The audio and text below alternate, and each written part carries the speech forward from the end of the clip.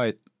Here's something that most people don't know. At the beginning of the second trimester of pregnancy, of gestation, the fetus brain starts to develop. It starts developing neurons at 100 million neurons per second from the second trimester until shortly before birth. Anything that gets in the way of that process is detrimental. And think about, of course, the people I work with in prison. They're drug addicted, alcohol laden mothers completely screwed them up. So you're right. It starts very early, and it continues after birth, and it's exacerbated by the fact that parents, being emotionally incompetent, tend to abuse their children, unknowingly abuse their children emotionally, and that leads to the trigger episodes that you're talking about. And it can be a trigger, emotional trigger can be a smell. It can be a temperature. It can be a humidity level. It can be anything that triggers an old memory of a trauma event in childhood that causes you to explode as an adult. And you're right, it's all unconscious, it's outside of our control, and it's all creates high reactivity. And the antidote to all of that is learning how to become emotionally competent, starting with learning cognitive empathy.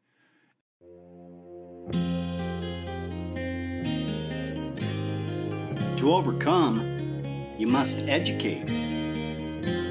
Educate not only yourself, but educate anyone seeking to learn. We are all dead America. We can all learn something. To learn, we must challenge what we already understand. The way we do that is through conversation. Sometimes we have conversations with others. However, some of the best conversations happen with ourselves.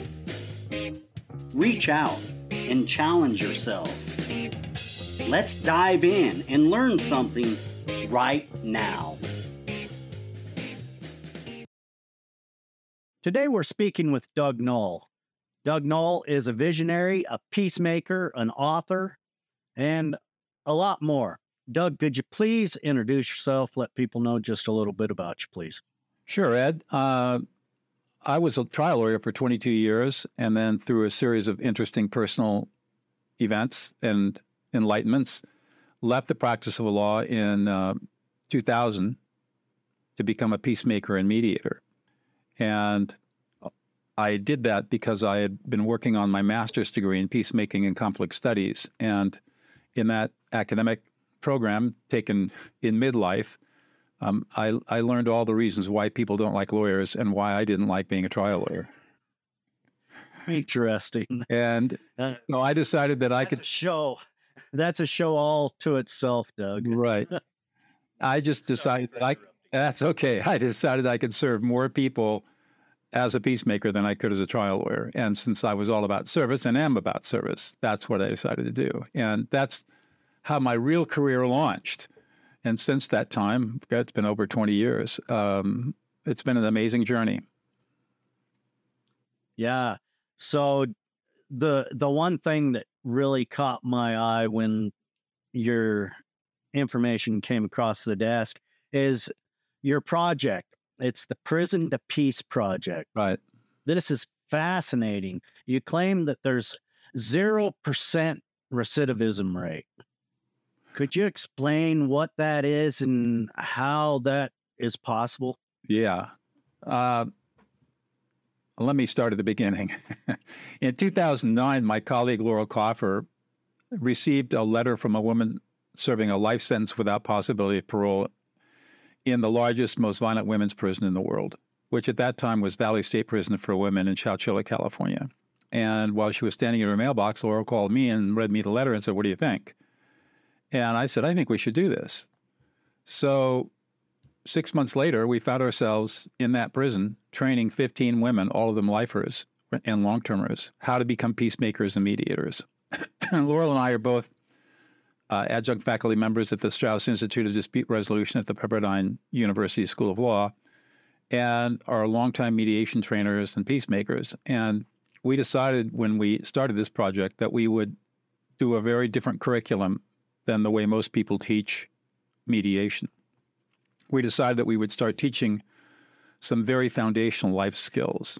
And that turned out to be genius on our part and transformational for the women.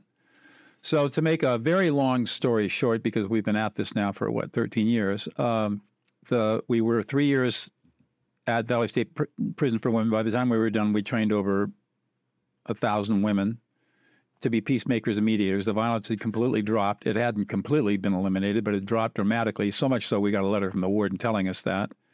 And then the prison was converted to a men's prison. So we started training the men.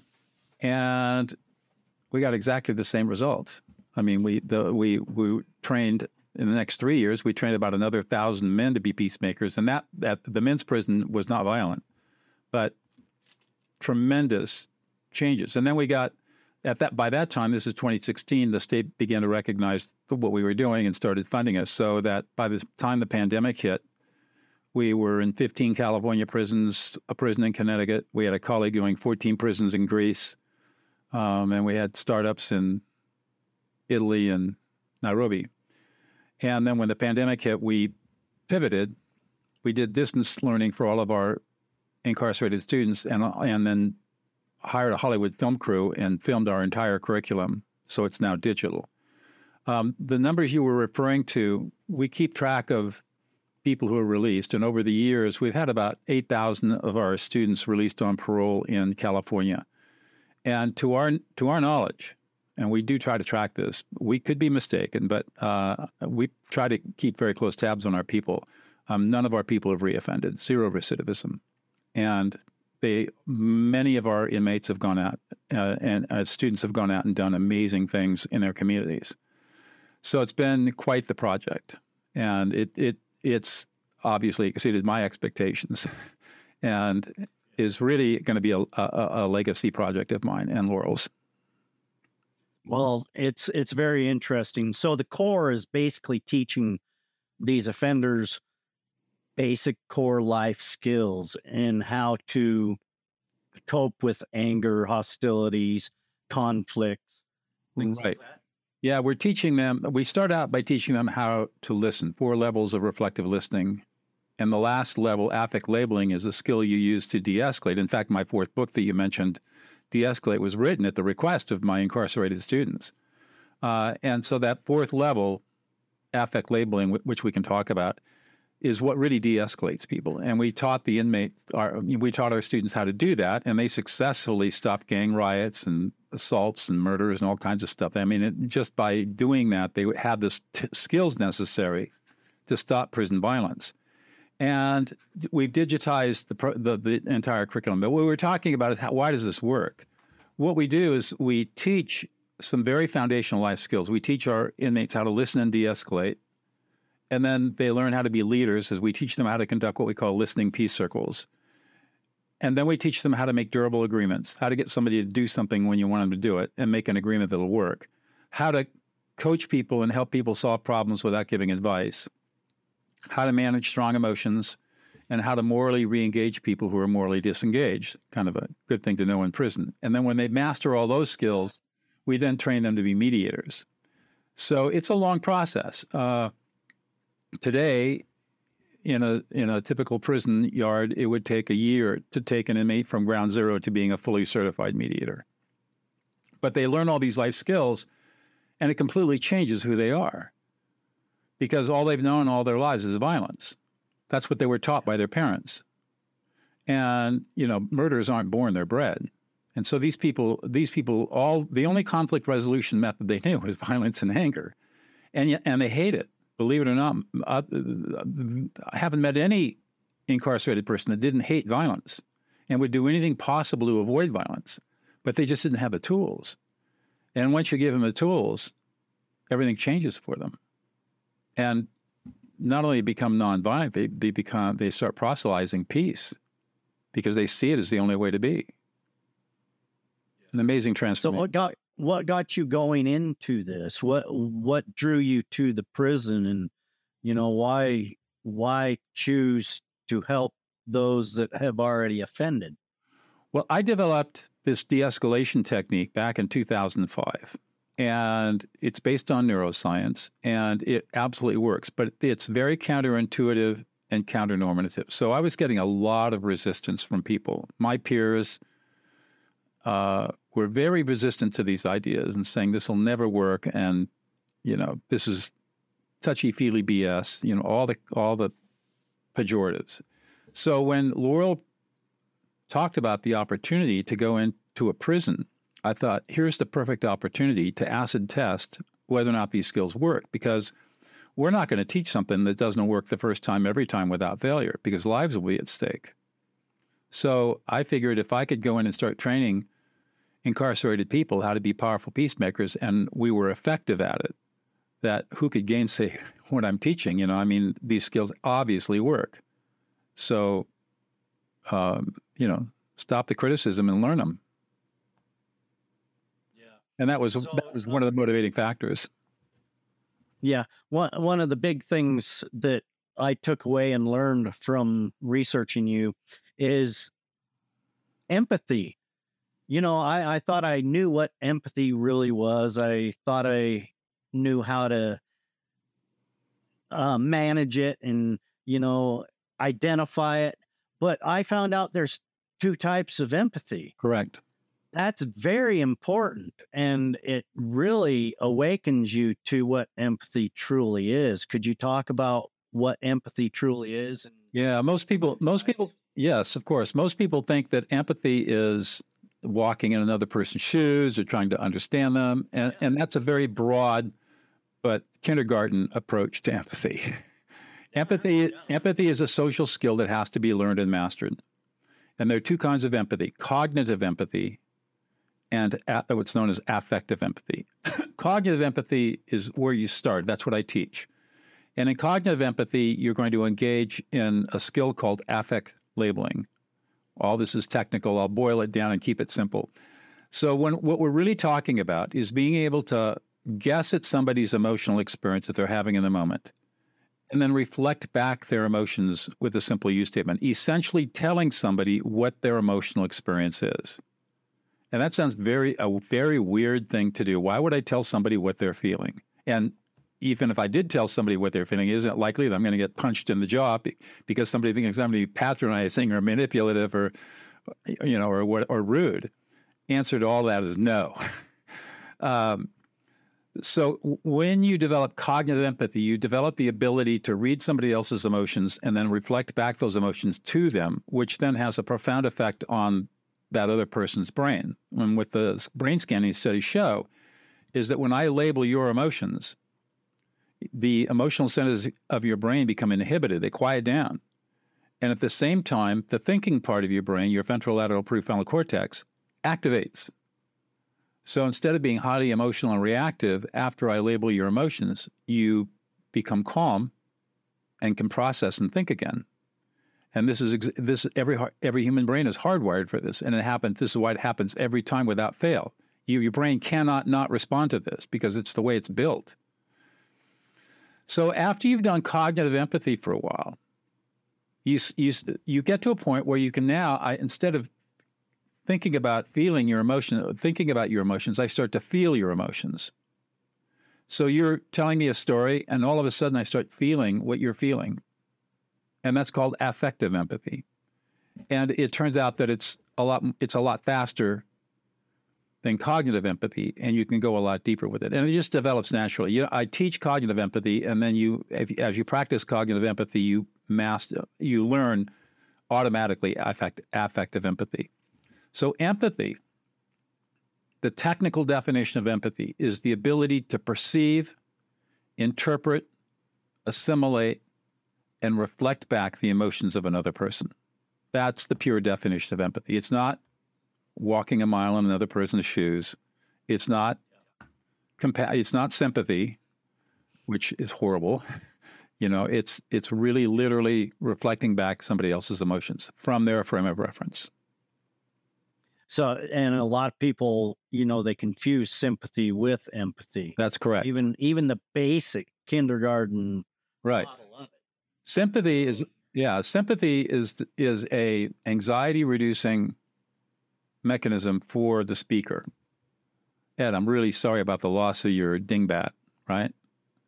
Well, usually when somebody says something like that, if you're the person who's grieving, when somebody makes an I statement, it shuts you down. And you say, you don't care. And that's the way we all feel. And so, but people will offer sympathy because they don't know what else to say and because they have to soothe their own anxiety. And it's a form of what I call emotional invalidation.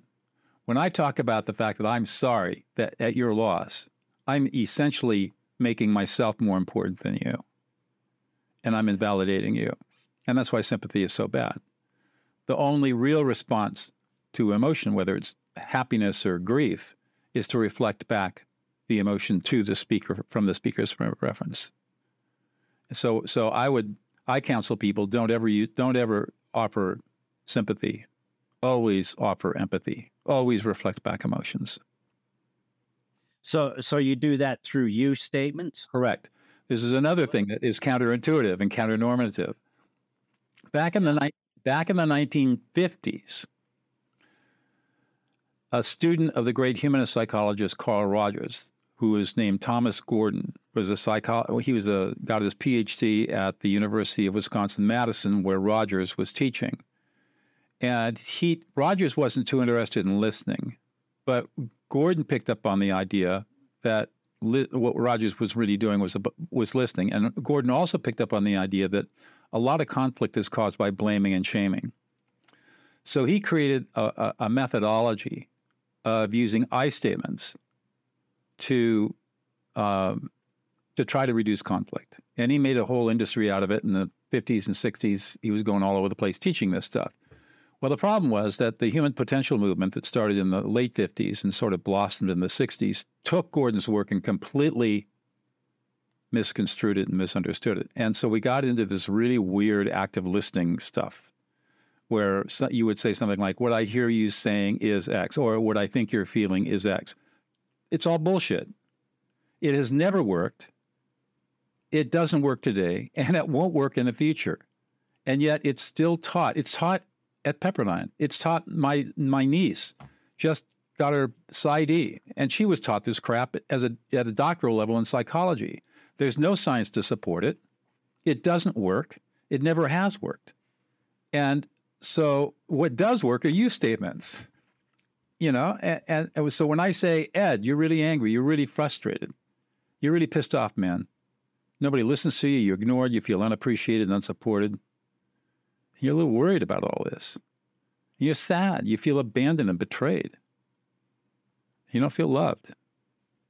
That is much more powerful than saying, gee, Ed, what I think you're feeling is X, Y, Z. Yeah. Yeah. Yeah. You can even just feel that. You can feel it. As you sat there. Yes. As you felt it out, you can feel it. You can feel it. It's a big difference. It's a huge difference. Incredible. Yeah. And it drives me crazy that all these people in my profession and in the other therapeutic professions refuse to read the neuroscience. They refuse to look at the science, and they persist in this old way of being, and they're doing a lot of damage because I statements do a lot of damage. Now, the time you do use it takes a lot of time. Yeah, exactly. The one time you went what Gordon got right was that you use an I statement to speak about your own emotions. So what I could say is, hey, Ed, when you leave your dirty socks on the floor, I really feel disrespected, and I feel like I'm not getting any support. And I really get upset by that. So that's a good use of I statement. I can talk about my own emotions. So I use you when I talk about your emotions. I use I when I talk about my emotions. That's the distinction. Yeah, that it is kind of counterintuitive to your brain. It is. Another thing I really want to talk to you about a little bit is the difference between emotional intelligence and emotional competence. Yeah. But what is the difference, and why is it so important to know the difference? One is a measure and the other is a set of skills. So you cannot learn emotional intelligence. I can't I can't teach you emotional intelligence, because it would be like saying I can teach you IQ. I can teach you the Stanford Binet IQ test.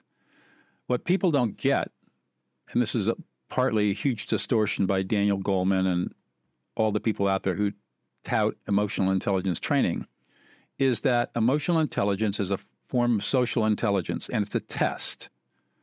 And there are a couple of major different strands of this, but Mayer and Solovey and Caruso's emotional intelligence test is probably the gold standard for this. And you take their test, and it tells you, it measures your emotional intelligence. It's like if I took an IQ test, it would measure my IQ. If I did a Watson-Glaser critical thinking test, it would measure my critical thinking skills. And everybody gets all caught up on learning emotional intelligence. No. What you want to learn are emotional competency. And there are three basic skills to be mastered: emotional self-awareness, emotional self-regulation, and empathy. And here's where everybody gets screwed up. First of all, if you ever ask an emotional intelligence trainer what is an emotion, every single one of them can't give you a good definition. They don't know what it is. They don't have any science. I do, and I can give you the definition if you're interested. But the point being that, number one, they don't know what emotions are. Two, they don't understand that the fastest way to develop emotional self-awareness and self-regulation is learn empathy, cognitive empathy, affect labeling. This is what we saw in the prison. When I taught these hardcore gangbangers, murderers, how to read and reflect back emotions, guess what? They developed empathy. And then what happened? They developed emotional self-awareness. And then what happened? They automatically began to self-regulate themselves and started changing as human beings. And we took some hardcore. I'll never forget the first group of students I met at Corcoran State Prison, which is one of the supermaxes in California. We got two of them. These guys were former gangbangers, and my first three classes, they were in shackles and cages. I had 12 cages semicircle around me. I'm teaching these guys in cages. That's how intense it was. And they all changed, every single one of them, and have amazing stories to tell. Through the process of learning cognitive empathy through affect labeling, that automatically grows their emotional competency, and they score well on emotional intelligence tests. Interesting. So give us the definition of emotions. Emotion. Yeah. Yes. And also identify for us what affect labeling is. I will. In fact, I'll kind of take you through the process, because the definition of emotion has a lot of profound implications. So this is not my definition. This is a definition by neuroscientist Lisa Feldman Barrett at Northeastern University, who I think is one of the deepest thinkers on these topics today. And she's just friggin' a genius. But anyways, emotions are defined as biologically based patterns of perception, experience, physiology, action, and communication that are culturally created in our brains. That's a lot. But what does this really mean? It's the last phrase: culturally created in our brains. We are not born with emotions.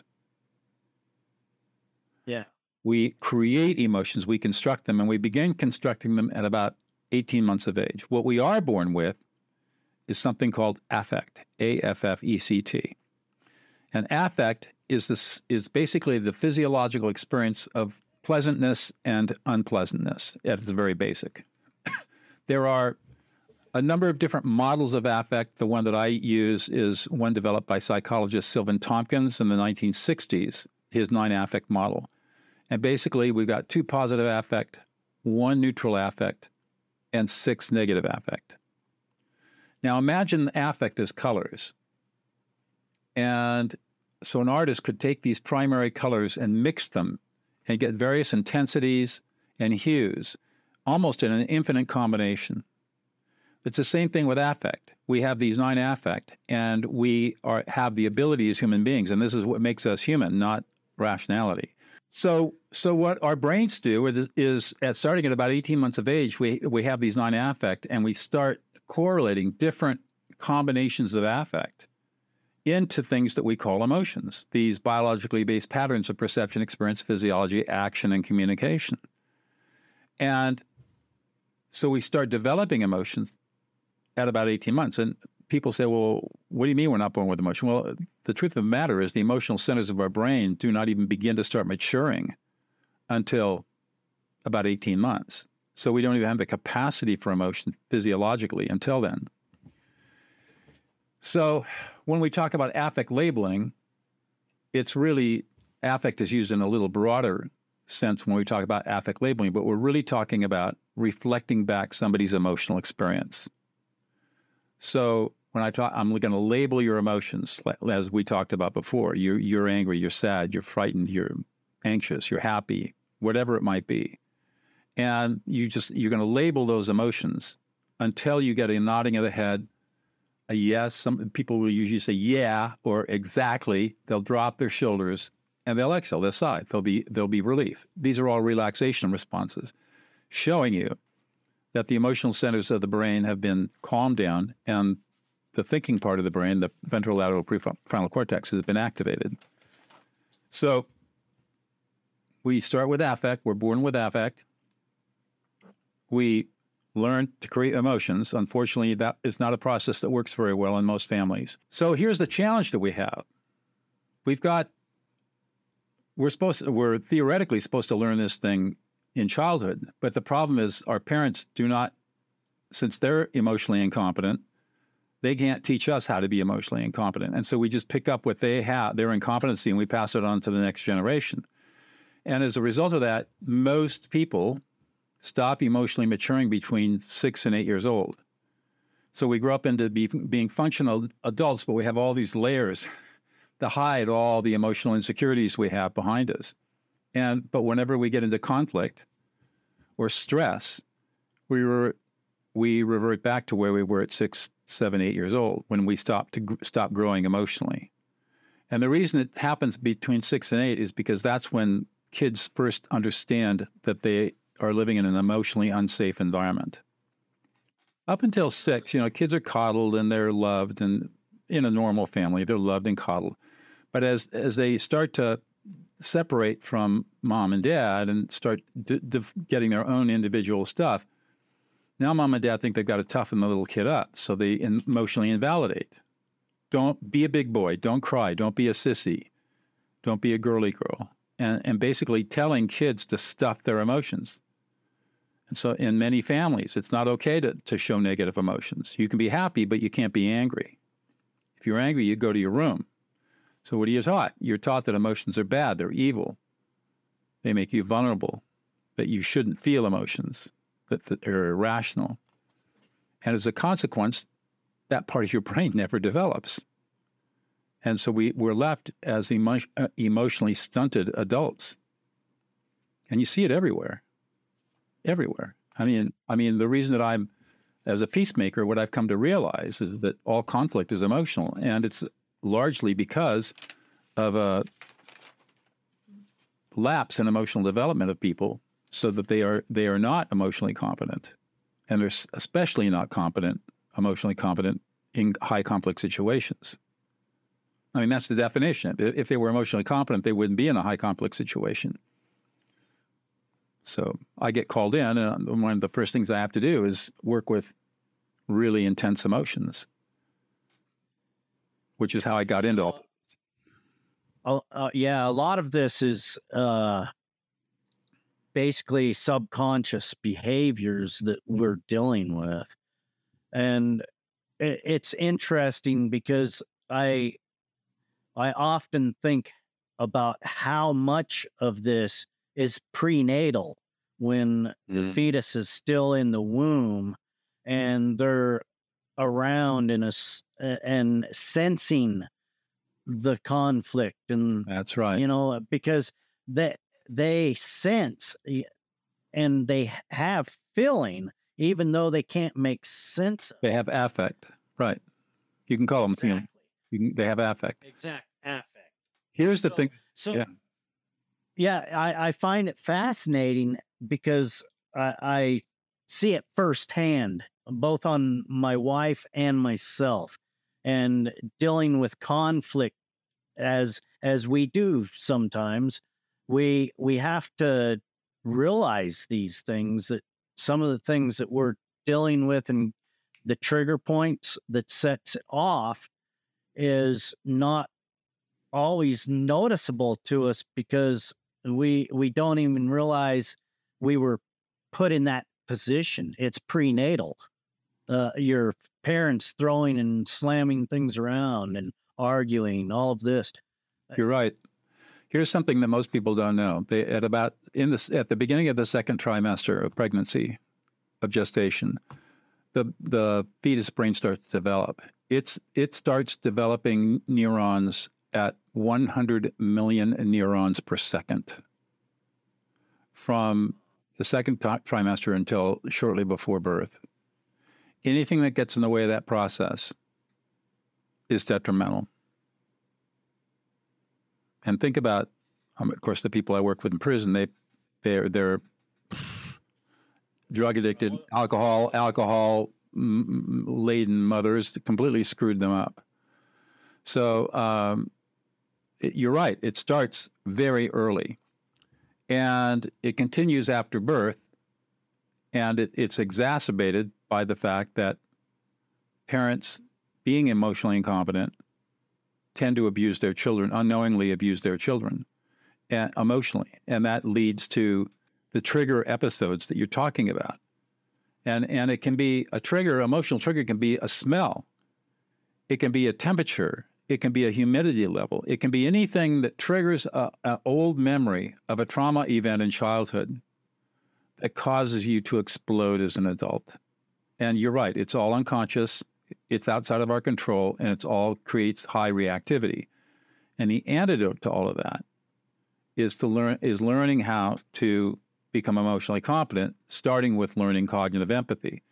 And then as you learn that, you can start, then you take the time to start. I teach this in my courses, my coaching clients. I teach them how do we identify our triggers, and then how do we reprogram our brains to get rid of those triggers.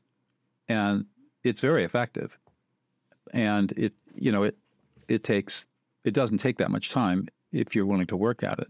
Amazingly enough, you can completely shift everything in your life by learning some fundamental skills and doing a little bit of work on your triggers, and you'll never be in a fight or argument again. It's kind of phenomenal. Yeah. Yeah. I find it very difficult sometimes to find out what's actually triggering. You have to really think about it. Yeah. And so, for example, here's how you can do it. Think about the last time you got triggered, and by triggered I mean you reacted quickly and spontaneously for reasons that you're not even sure of, but it turned into anger or upset of some kind, either at yourself or at somebody else, or a combination. The first thing you want to do is start thinking about the environmental factors. Where was I? What time of the day was it? When was the last meal? What was the last meal that I had, and what did I eat? What did I smell at this time? What did my perception, my sensory skin organs, what was I feeling? What did I see? What did I hear? What did I taste? And what you really want to do is get very granular about the entire what memory came into my mind, what was said to me, and then what memory came into my mind, and what I'm feeling what emotion got triggered the moment somebody said something. And you take all those environmental cues, and then you say, do I see a trend here? In other words, when I'm in this place at this time, in this situation, after doing this with these kinds of environmental cues, am I likely to get triggered? And if the answer is yes, you've identified your trigger. And now you can start becoming aware of the fact that, all right, if it's 6 o'clock at night and I've had a beer or two and I'm tired and the sun is at a certain level and my wife says to me X, Y, Z, am I likely to get triggered? Yeah, that's something that probably started back when I was 3 or 4 years old. All right, so now we just got to unpack all of that and figure out what it is. And then you reprogram yourself by deciding, okay, what behaviors would I prefer to engage in when this happens again? And you start programming yourself to behave differently. And you couple that with, I was going to say, you couple that with affect labeling, practicing cognitive empathy, and in a period of weeks, you can change yourself quite dramatically. All right. So, what were some of the difficulties in your personal life that made you find and relate these things into your system? And well, I wasn't born into a happy life, unfortunately. I was born into affluence. I was born into a very upper middle class family, and lived in a very nice part of Southern California. But I was born nearly blind, deaf, crippled, 2 club feet, couldn't walk until I was 3 years old, left-handed, bad teeth. Yeah, I mean, that was a mess. And back then, the people didn't know how to deal with a kid like me. I wasn't so far gone that, I was a special needs kid, but I was far enough gone that they couldn't understand why I wasn't normal. In fact, they didn't even test my eyes until I was in the 4th grade. They couldn't understand why I was not doing well in school. And they test me and I've got 2400 vision. I can't see. They put glasses on me, big, thick Coke bottle lenses, everything is a total turn off to the girls. I mean, it destroyed me from a peer acceptance kind of thing. But all of a sudden now I could see and read, and I advanced 2 grade levels in 1 summer, and it was rough, and my parents didn't know how to deal with it, and they were, I love them. My dad's passed. My mom is elderly now, but I love her dearly. But they were emotionally incompetent, and even today, she'll admit that we didn't know what to do with you.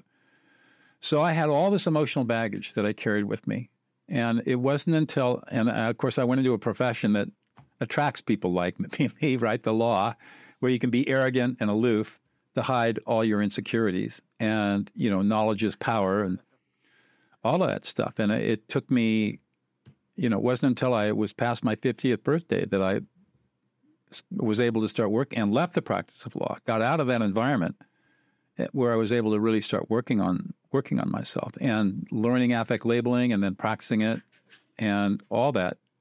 It took time for me to figure it out, but it made a huge difference. And now I teach it in a way that people don't have to go through nearly the learning curve that I did. I can teach most people in 4 to 6 weeks how to do this, and their lives change forever dramatically. That's the beauty about sharing your information with others. That's right. What is it? I wanted to talk to you about in the late 60s, I believe it was, early 70s, there was Professor Milgram, Stanley Milgram. I'm very familiar with his stuff. Right. Awesome. Yeah. This is very important, especially in our world today. Right. People taking ownership of their own action and identifying that they have to be in control of that, even under pressure. Right. Give us your outtake, your description of what this experiment is and why it is important for people to understand the outcome of the experiment.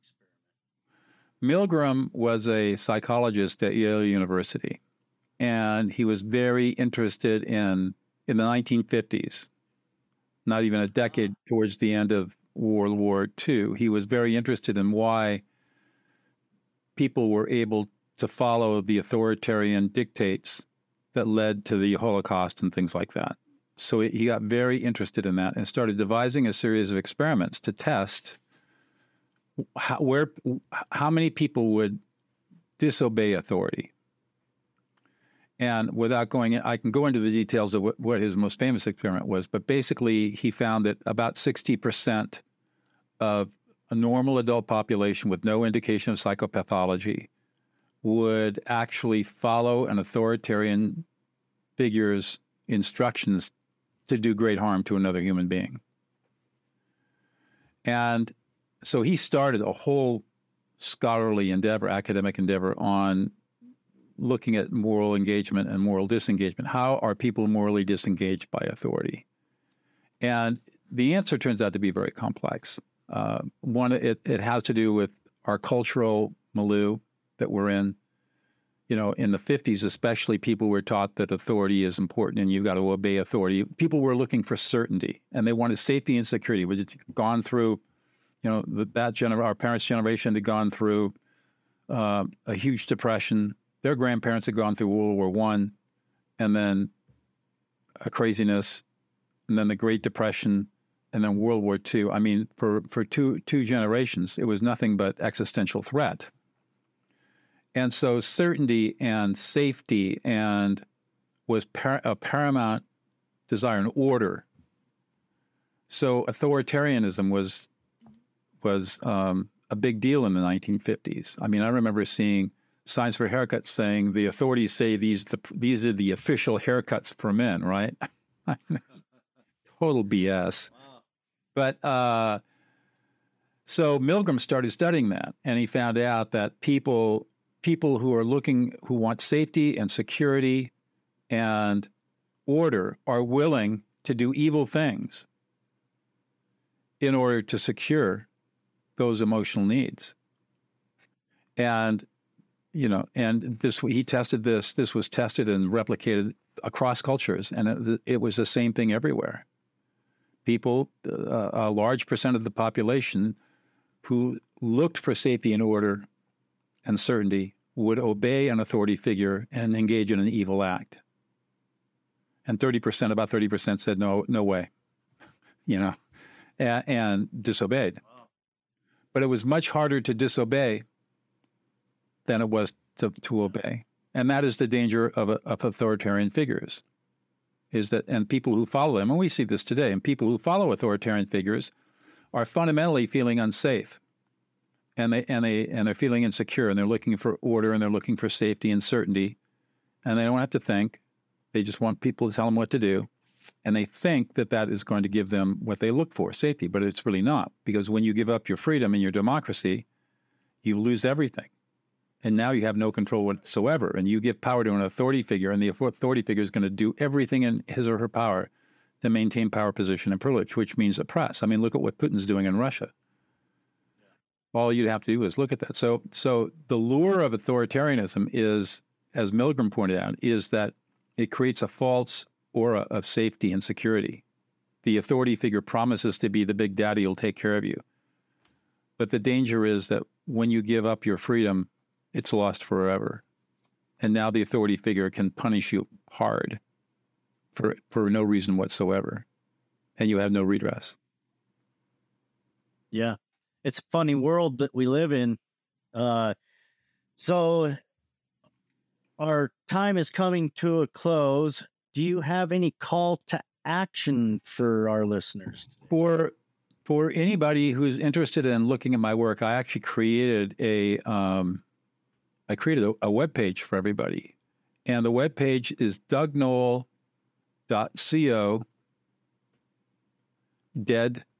dead-america.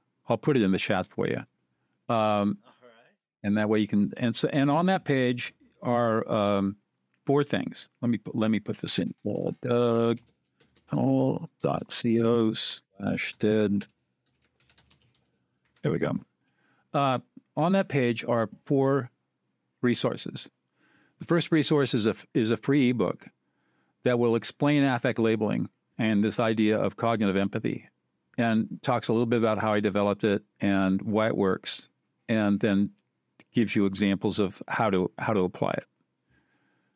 So it's just a good overview of what we've been talking about. The second thing you can buy is my book De-Escalate off of Amazon through my link, which I think last time I saw it was for $13 or $14 in the US, pretty cheap.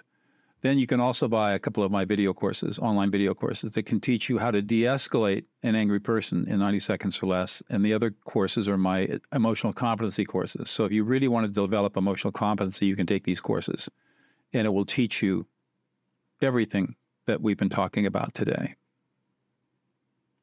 Yeah, I want to say thank you for the special link for our listeners. It's very helpful when people do the extra for listeners, because helping people is an art, Doug, and you do it very well. Thank you. I want to say thank you for being part of the Dead America podcast. How can our listeners get a hold of you besides your website? My email. Tell them Yeah. the services that you also provide. Sure. My email is doug@dougnoll.com, and I answer all my own emails. I'm a solo practitioner. I don't have an entourage. I don't have virtual assistants. If you email me, you'll get a reply back. I do a lot of different things. Obviously, I'm a mediator and a peacemaker and an arbitrator. So if you have disputes that are significant enough, you can engage me to come in and help you resolve all of that. I also, of course, do public speaking and keynotes on these topics that we've been talking about. And I train and coach. I do a lot of workshops, both virtual and in-person workshops on these skills. So if you have a group that wants, or a organization that wants to learn these skills, you can contact me about doing online training, virtual training over Zoom or any other platform. And then I also do one-on-one coaching and group coaching. So if you're, for example, an executive or somebody in the listening professions, like a lawyer or a financial advisor, you want to learn how to listen to your clients or your prospects, then I will coach you how to do that. And we work very intensely for 4 to 6 weeks to develop those skills. And sometimes I have, at various times during the year, I have groups where I have a group of people will come in, say 10 or 15 or 20 people, and we will work as a group on all of these skills. So there are all these different modalities I've developed for helping people develop themselves to become better human beings, better listeners, more empathic, more emotionally competent. And every time that happens, it's like dropping a little pebble into the pond of peace, and these ripples spread out. And my goal is to spread as many ripples over the pond of peace as I possibly can. I'm with you on that mission, Doug. I love it. Thank you for being part of the Dead America podcast. Thank you, Ed. Thank you for joining us today. If you found this podcast enlightening, entertaining, educational in any way, please share, like, subscribe, and join us right back here next week for another great episode of Dead America Podcast. I'm Ed Waters, your host. Enjoy your afternoon, wherever you may be.